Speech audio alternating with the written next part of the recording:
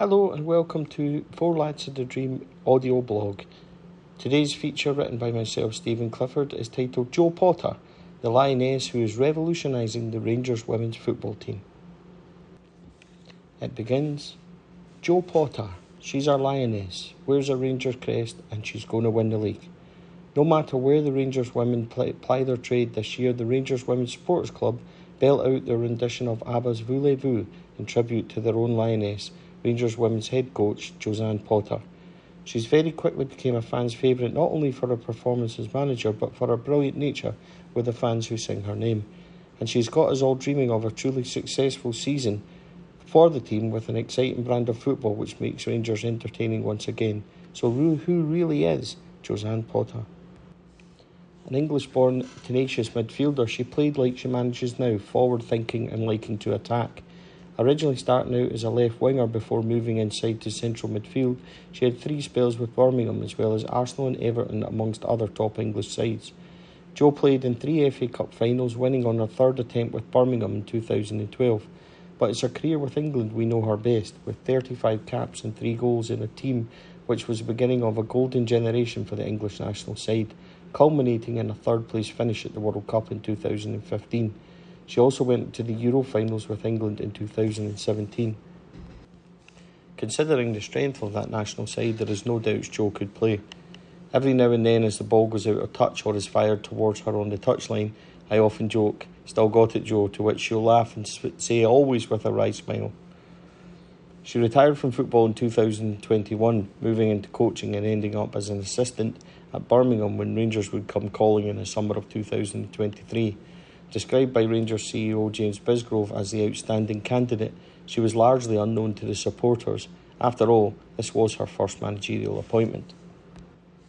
James said, "We held an extensive recruitment process and throughout, Jo was the outstanding candidate. She brings fantastic experience to Rangers at what is a hugely exciting time for the women's programme at the club, given the interest and the crowds the team played in front of at the end of last season." Jo said on her appointment, "I'm extremely excited for the opportunity to work for this prestigious football club. I feel aligned with the club's ambitions and standards to continually grow and move forward, especially in such a powerful time within women's football. I can't wait to get started." So that was that. Jo was here as new Rangers head coach, and there was an air of intrigue as to what we would now be seeing with her as coach. Mary Mackenzie, who watches Rangers home and away, proudly part of the Rangers Women's Supporters Club, that has helped drive a new attitude singing era at all the games. On Jo's appointment, Mary said, "Jo is exactly the type of progressive appointment I was looking for from the club. Someone who has played at the top level of women's football, experience coaching women's football and great links to the English transfer market. We need a winner who will create that must-win every game attitude for Rangers." We wouldn't have to wait long to see if Jo could do that, but it would quickly become an exciting adventure. The 2022-23 was a season that petered out to a whimper with a defeat at home to Glasgow City. This meant not only losing the title but finishing 3rd in no European football, followed by a Scottish Cup final defeat to Celtic the following week. The squad wasn't quite broken, but it needed some serious TLC to breathe new life and a new enthusiasm into it. Too many draws and cautious play would lead Rangers to that final day, and by the time the Scottish Cup final came around, Rangers were simply playing on fumes.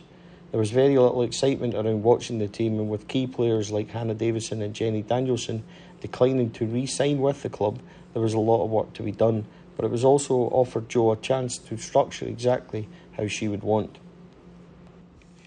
What was obvious is that Rangers needed a new goal threat, with Kirsty Howat nearly always our only threat up top. Injury to Jane Ross really cost the team almost as much as the failure to replace her, as season 2022-23 became a real struggle for goals.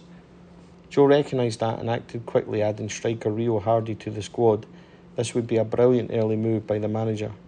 Potter would then add Sarah Ewins, former prolific Celtic striker, to the group, and suddenly, along with Howat and the returning Jane Ross, Rangers had that firepower to get the goals that everyone desired.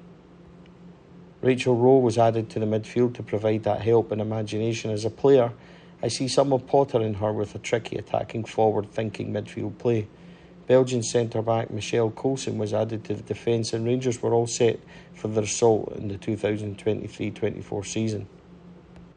but the manager still had major decisions to make and didn't shy away from them as she named Nicola Docherty as her new captain. It was a big call from Joe Potter even that early. Nick said at the time, "It's an obvious huge honour. It's something that I didn't really expect, but I have just come into pre-season and been myself. There are so many leaders in this dressing room and a group of girls, so it does not going to take just one person to lead this team this season. It's going to take all of us, and there are at least 4, 5 or even 6 players who have all got huge qualities that bring in terms of leadership." On the appointment, Joe Potter said, "I am delighted to be able to announce Nicola as our new captain for the season ahead. She has fantastic leadership qualities and built strong relationships with myself and the staff since we come in this summer. She gives everything for the club with the level of support of several experienced players in the squad, and we have a strong leadership group for the season ahead." Looking back on the change, Mary said, "I was surprised to see a change in captaincy when Joe came in, but obviously I don't witness the day-to-day influence of the players at the training ground. I was delighted for Nick Dock, but I also understand how disappointed Cathy Hill would have been. There are no doubts in my mind that this wouldn't impact Cathy's professionalism or love for the club. In my opinion, there are easily 4 or 5 players in the squad who could have been captain of the club, and that's a real positive."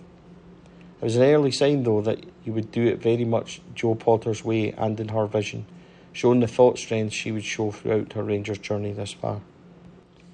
Rangers would find early success as the football started, avenging the Scottish Cup defeat by winning the City of Glasgow trophy against Celtic, the equivalent of a Charity Shield tournament perhaps, by beating Queen's Park 11-0 and then winning the final against Celtic by 2-1.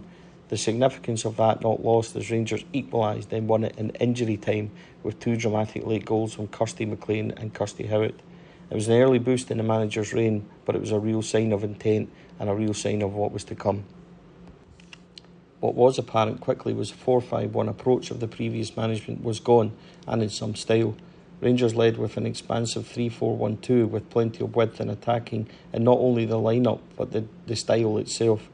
The back 3, instead of a normal 3 centre-backs, consist of a centre-half with 2 full-backs either side who will push up depending on the attack progression. With 2 wide players, the middle 3 all play progressively with 2 out-and-out forwards to get the ball to. It's a very aggressive attacking system with a possession-based mentality, but it isn't passive or passing for the sake of it. Everything has a purpose and designed to entertain. 3 opening wins, including a 5-1 home victory over Aberdeen, which Joe Potter wasn't overly happy with, telling me afterwards she wanted more from this team, took Rangers to the first fixture with champions Glasgow City. This is the only game Rangers haven't won so far across all competitions, as the game ended in a 1-1 draw. A game Rangers dominated and clearly had the best opportunities. I could sense early on the manager was irked at dropping the points. But everything was positive. The football was good and played in a risk-reward style. Through time, the players have learned when to have less risk and more reward, but it was great for the support even this early on. 7 straight wins in the league brought the first Old Firm encounter at Excelsior, which Rangers won 2-1 coming from behind once more. Kirsty McLean and Rio Hardy scoring the winners, but that match was significant for another reason not well documented. A first-team player told me after the game that the message from the manager was clear. "Keep passing the ball and attacking and we will win this. They won't get near you if you play." And she was right. After that huge win, Mary said, "At half-time we were 0-0, showing some familiar patterns of games against them in previous seasons. But unlike that, there was always a belief in the team and we were really positive substitutions which changed the game. We could all feel that we were playing the better football and the atmosphere from our side got ramped up massively. Joe was at the side constantly pushing the team on, and it paid off spectacularly with 2 second-half goals from great football." A shining light in the middle of this run was the emergence of young Scottish talent, specifically Mia Macaulay. The young, exciting winger was a breath of fresh air, but just a baby at 16 she's playing like an adult. The progress of Jodie McCleary has also gone from a bit part player in previous seasons to a dependable first-team player, showing her fight and a little bit of sass as she shoosed the Celtic bench as Rio Hardy put Rangers ahead in that Excelsior win. Then there is Kirsty McLean, Mini Innie, as she is nicknamed, excelling in the centre of midfield with big goals and big performances. She's destined for bigger things in football, no doubt, and is a tremendous talent. But then there is the performances of Chelsea Cornet in midfield, who is beginning to dominate and dictate the team as she threatened to do so for years. With the ever-consistent Cathy Hill, Nick Docherty and Rachel McLaughlin, Rangers are built for success, and this system suits the team who have responded massively. A huge 2-0 victory at champions Glasgow City took Rangers 8 clear of the defending champions. That is in the middle of an 8-game winning run since that Celtic win, taking Rangers 3 clear of their old firm opponents at the top of the league. But it was in the middle of a recent 10-0 victory over Dundee United that Jo Potter once again demonstrated just how much she gets it at Rangers. At half-time she told her squad, "Celtic have won 9-0, don't come back in unless you score 10, and the players would deliver." And that takes us nicely to the Old Firm Cup semi-final last Friday evening, with Rangers looking for their third victory in a row over Celtic. The squad would not disappoint. Rangers came from one behind and then the disappointment of a late equaliser to grab a dramatic 3-2 victory, the second at the home of their rivals this season, to storm through to the Sky Sports League Cup final. A goal for Cathy Hill, then Kirsty McLean popped up once again with another Old Firm goal, followed by a dramatic winner from the penalty spot from striking sensation Rio Hardy. Mary summed up her thoughts on Rangers and Jo's progress so far. "We're unbeaten in all competitions, in the Sky Sports Cup final, have close to a full squad available to us and a manager that's driving everyone to continue improving. Even for us in the stands, we know when the team need a boost and happy to play our part. The standard of football has been impressive and we have strikers scoring for fun. Jo's impact has been significant and the signings we've introduced make the squad competitive. Every position is competitive and we have the capability to rotate when required. Jo has inspired the players on the pitch and the fans in the stand. There's a lot of football still to be played, but we have to be optimistic that the Ibrox Trophy cabinet will be a lot busier come May." It is another high for head coach Jo Potter, who has Rangers hunting a domestic treble with football that not only entertains but is enjoyable also. The players are responding, the fans are flocking in their numbers to watch them, and the Lioness is revolutionising everything about the Rangers women's setup. Jo's a winner. She's turned this football team into a very exciting, enjoyable side to watch.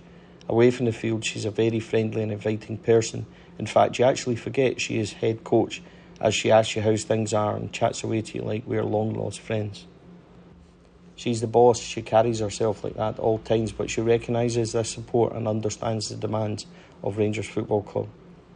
There's no doubt that Jo Potter gets it, and she's on the way to creating history, but she'll be the first to rein me in and remind me that nothing is won, and it's always one game at a time. But that is Josanne Potter, or Jo, as she is affectionately known. She's a winner, and she's proving it. The Rangers Women's Supporters Club are going to have to edit their own song very soon. Jo Potter, she's our Lioness, wears the Rangers crest, and she's going to win the lot. My thanks to Rangers Football Club for quotes after Jo's appointment from the club's official site. Also thanks to Mary McKenzie of Rangers Women's Supporters Club. You can find them on all social media, including X, by searching Rangers Women's Supporters Club or hashtag RangersWSC. Four Lads Bite-Sized Podcast is exclusively sponsored by Rhino Express in association with Zenith Coins, Alexander Campbell Interiors, Rangers Pools. Please don't forget to drop us a like and a follow if you enjoy all our content. And if you're listening on the podcast channel, please subscribe. It really helps the podcast grow. We hope you enjoyed the show. Thanks for listening.